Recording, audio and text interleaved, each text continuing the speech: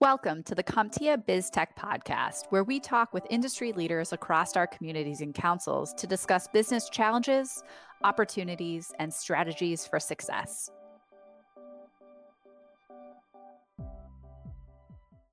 Hello and welcome listeners to the CompTIA BizTech podcast series brought to you by your CompTIA business technology communities worldwide. As always, my name is Gary Bixler. I'm the Vice President of Member Communities at CompTIA and excited to be your host for this podcast series. Each week, we'll be bringing you a new podcast around interesting topics related to the business of tech.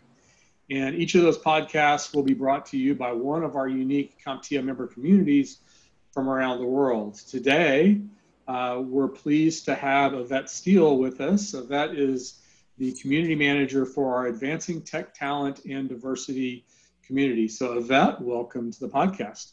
I am so happy to be here as always. I love our Advancing Tech Talent and Diversity podcast listeners. Delivering the content that you need in order to upskill your workforce, as well as improve the diversity, equity, inclusion within your workplaces. So happy to be here and talk about the great content we've got coming up. Yeah, outstanding, and such outstanding work that you guys do in that community. Before we get too far past it, I want to make sure and remind our listeners, you can push pause right now and go hit that subscribe button on your podcast, wherever you're listening to your podcast. That way you won't miss any of the great content that's coming your way. So before we kind of dive into the meat of the topic here, Yvette, I know you've got a birthday coming up. And I also know that food is one of your passions. Any plans for any special meals or cooking or anything in celebration of the birthday? Well, first of all, I'm turning 21 again, just so that we're clear. I am anti-aging. I think I've been 21 for at least 30 years about now. So we're going to keep it that way. And in order to celebrate this time, I'm being completely lazy. I'm not doing a darn thing. I'm having my husband do the cooking, my children do the cooking, a caterer do the cooking, baking, whatever it is. I'm going to enjoy rest and relaxation for my birthday weekend. That's the plan. Anything more than showing up to the table is going to be too much for me.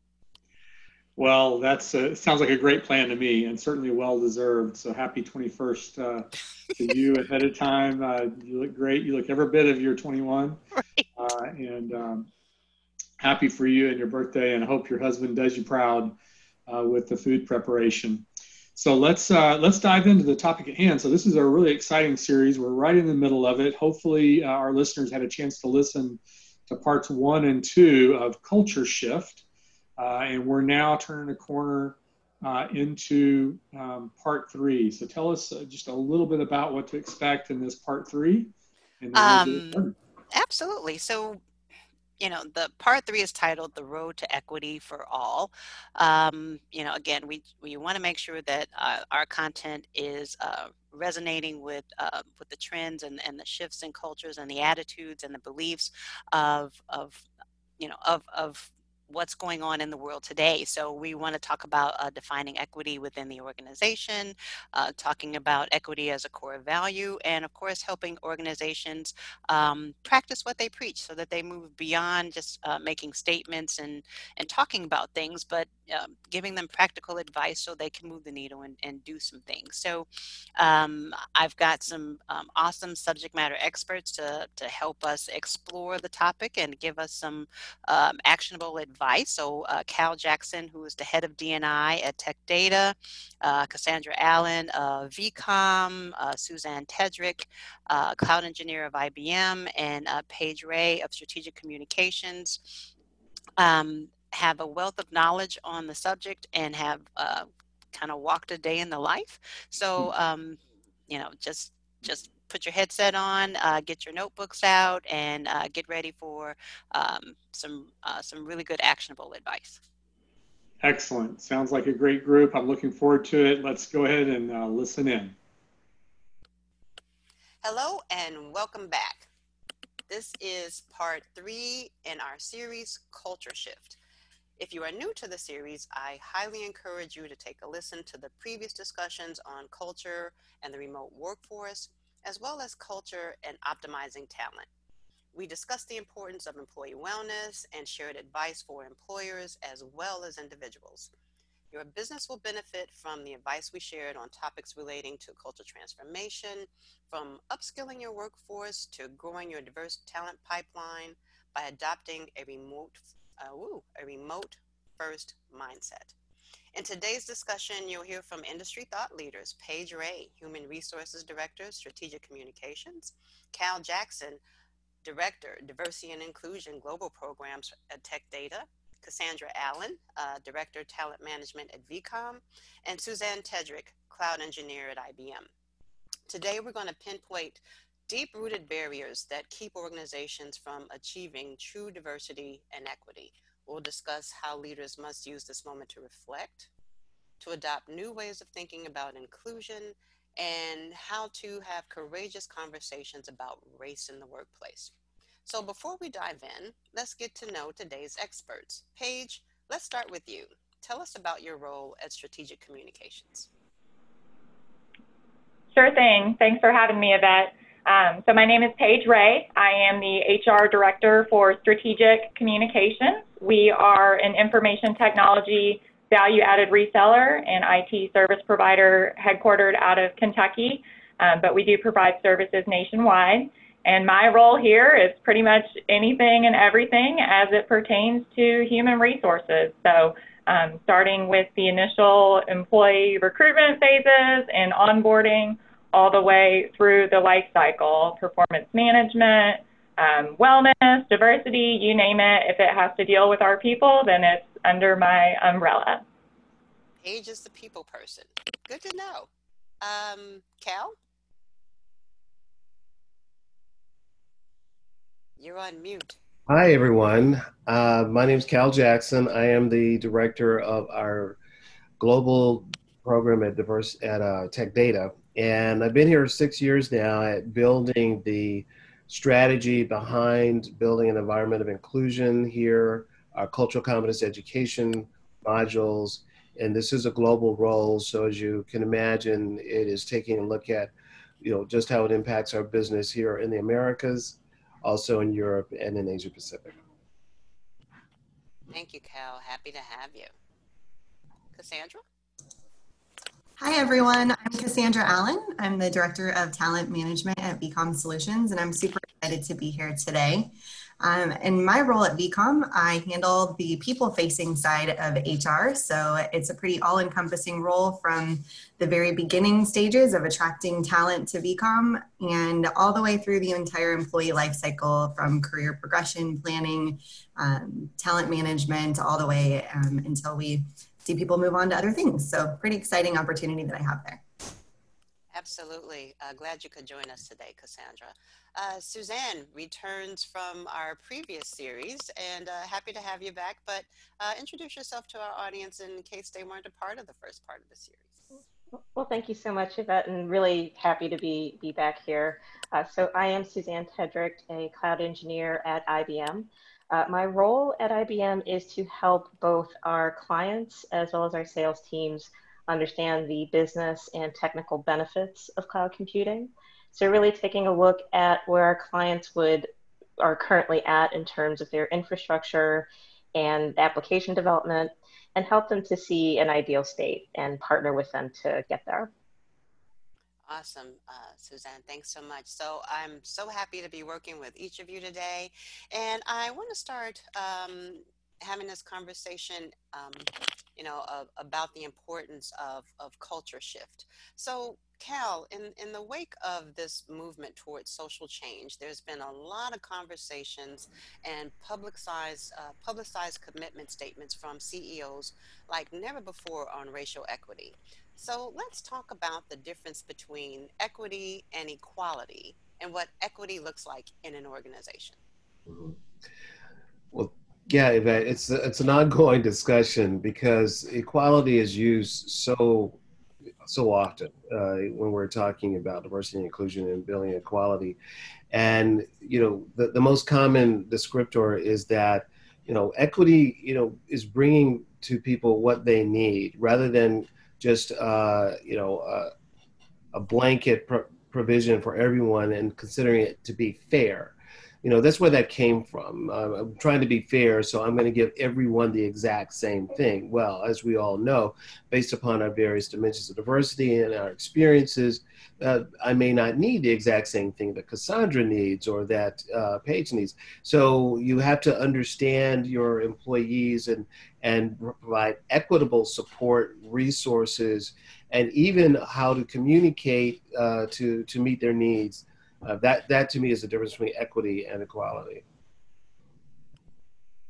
I couldn't agree with you more about that, Cal, because, throughout my career, I've needed different things at different times. And, what I need, as a matter of fact, in my role here at CompTIA for the last 6 years, what I needed back when I first started is completely different than, my needs now.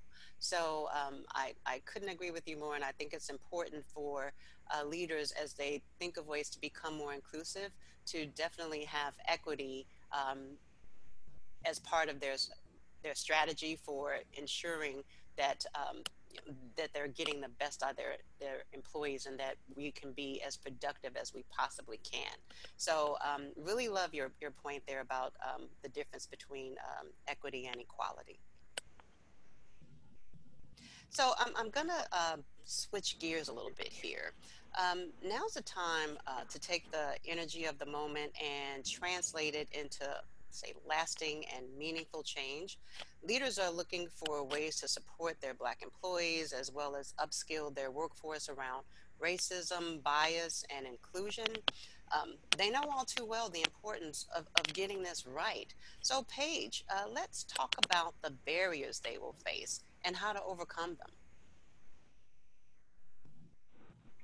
Yeah, so I think as far as potential barriers, diversity and inclusion has definitely become, more commonplace within work environments, especially in light of recent events. And I think that's an amazing trend. But at the same time, I think a lot of employees, especially, Black African American employees, still feel like they're not being heard or that they don't have an adequate voice within their organization. So to me, I think one of the best ways that we can promote inclusion is to start by listening. And that's something that you can do no matter what size your organization is, whether you're big or you're small. CEOs can preach all day long that they have, they're an advocate for the Black community or for all races. But until they start having those real and candid conversations, I don't think that a whole lot's going to get accomplished. So making sure that people know that they're more than just an asset and more than just a number, and that the leadership really and truly does care about what's going on in their lives. Thank you. Paige, Oh, I'm sorry. No, I was just going to ask Suzanne, what would you like to add to that? No, I agree with Paige wholeheartedly. I think for managers and leaders, I think that, some of the barriers that they have are the fact that, they're coming from a place of not knowing, not understanding this unique lens that Black people or other people of color are kind of coming from, and the years of things you've kind of had to take on the shoulder, the bias, the microaggressions. And so it is incumbent on managers and leaders to really educate themselves.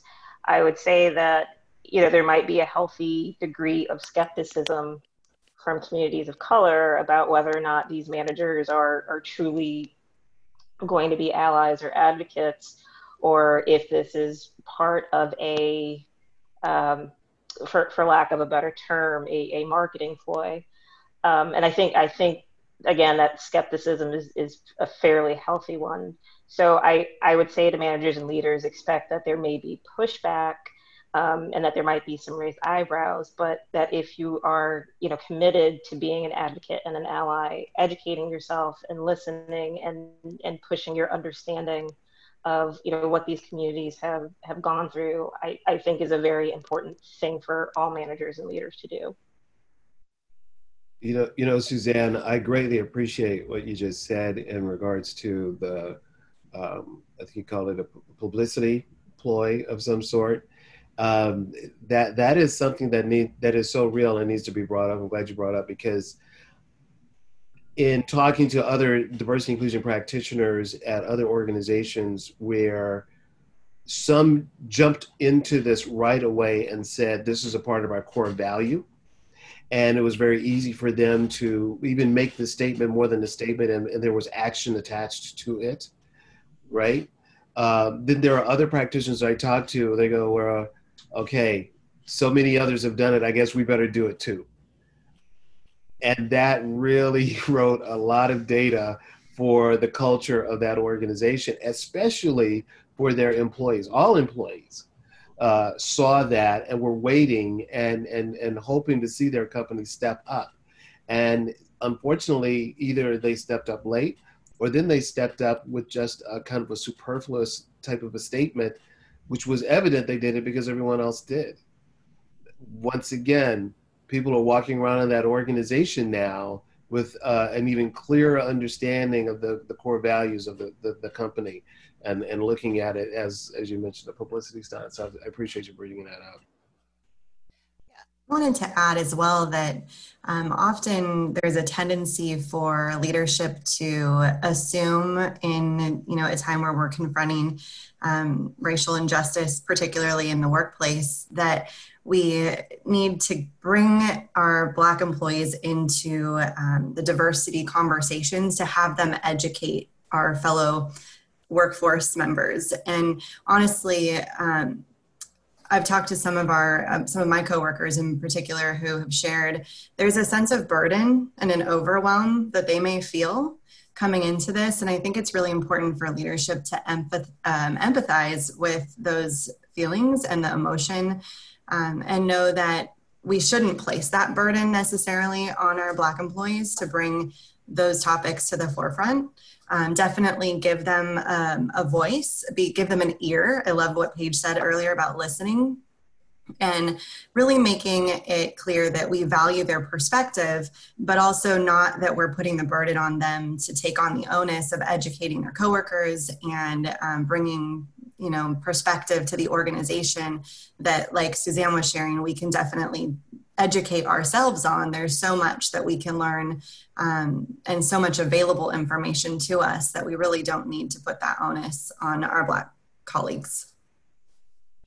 Yeah, and I'd like to add to that, as I think it's important that now that the leaders have taken a position and they're making statements and talking about changing policies, that they practice what they preach.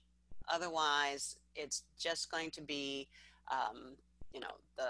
the press release and no action taken towards permanent change. So, when you consider what's going to be important and how to really drive change, leaders have got to lead by example and help people understand that this is a commitment, and give the tools and the resources that you'll need so that they can live out the values that they espouse to be so important. So, that leads me to, talking about the culture shift, that this is really uncharted territory for many organizations, and it's not going to happen overnight. So, leaders, as always, must lead by example, but also gain an understanding of racial history, structural inequities, and start conversations on education, allyship, and self-reflection.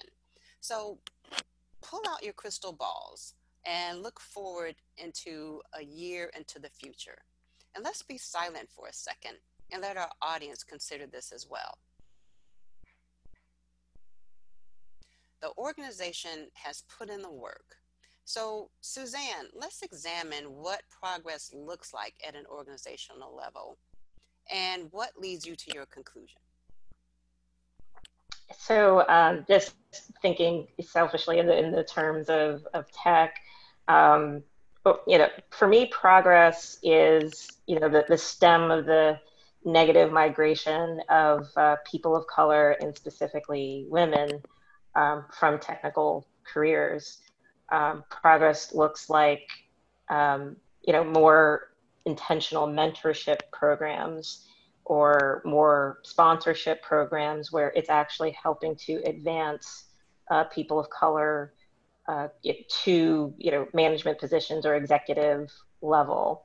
And the reason I think that this is progress is because, this is what we've been gearing towards since, for the longest, for several decades now.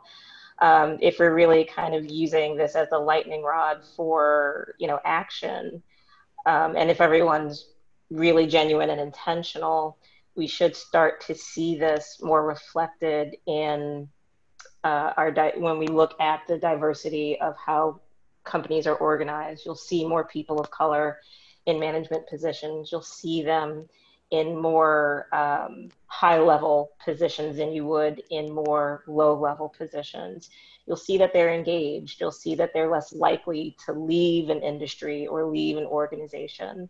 I think those are the biggest key indicators for me. I like those.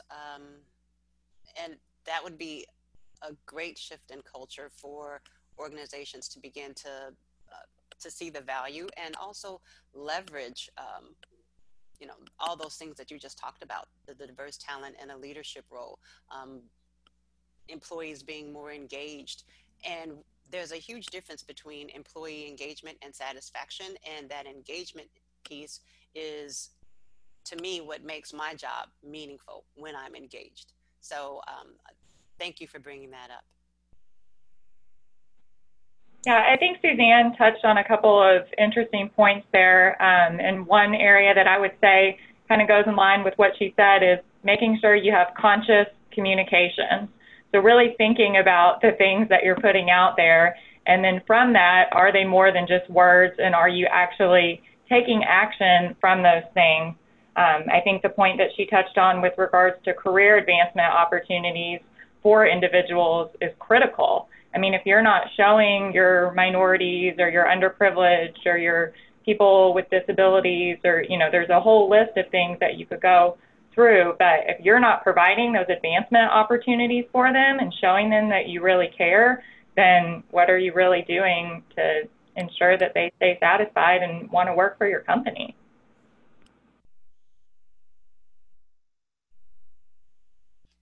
I like that, Paige. Thank you. I'm sorry, Cassandra. I think I would also add that if we're looking out just 1 year from now, that I would want to see that work is still being done in this area intentionally, that the conversations are still continuing, that people are sharing new perspectives. People are not just listening to them, but validating those perspectives rather than trying to find a way to push perspectives back into a box. We're actually embracing them and bringing them out in the open and exploring how we might be able to evolve based on those new perspectives and ideas. And that it's this constant, consistent, sustained effort over time that's going to really bring the most change that we want. And so I would hope in a year from now that we would see this still being a very viable discussion topic that we're embracing every day. And I think we're all in the same place. When Suzanne started talking, I said, "Oh, she hacked into my crystal ball." Took everything I was going to say, but I will be the cautious Cal on the call to say your question was within a year, and from what I'm seeing within the tech, industry, it's not going to be a year.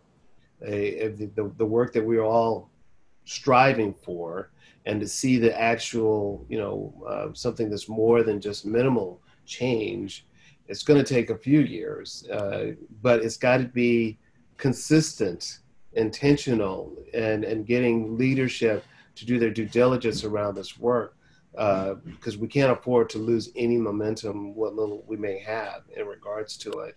but I'm just being cautious to say within a year. I don't know if it will be even measurable.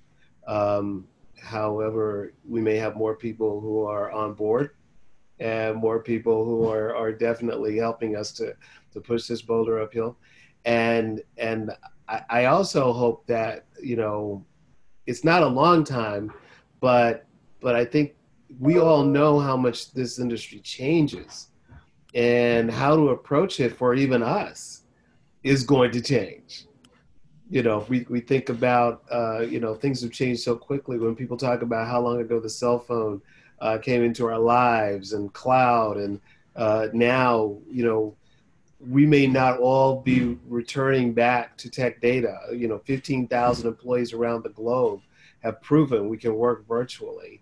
And so, how does that impact our D&I programs when we're not actually doing cultural competence education face-to-face? We're doing it virtual. You're not interacting as much. So yeah, there are a lot of variables that are always ongoing, but all I'm saying is that we've got to not give up the fight. And that's the point that I really wanted to make here, is that, within a year's time, a lot of progress may not be made. And it's taken a long time just to get to this point where we're having the conversation to even talk about it. But the important thing is that the conversation is ongoing, and that organizations make decisions about one or two actions that they can impact, and then pull out all stops to drive those forward, so that a year from now we can look back at this, and we should revisit this as a community in terms of what progress has been made since we started talking about this. Thanks for tuning in to this episode of the CompTIA BizTech podcast. For more information on CompTIA membership, communities, and councils, visit CompTIA.org/membership. If you enjoyed this podcast, the greatest compliment you can give us is subscribing, sharing, and liking the broadcast.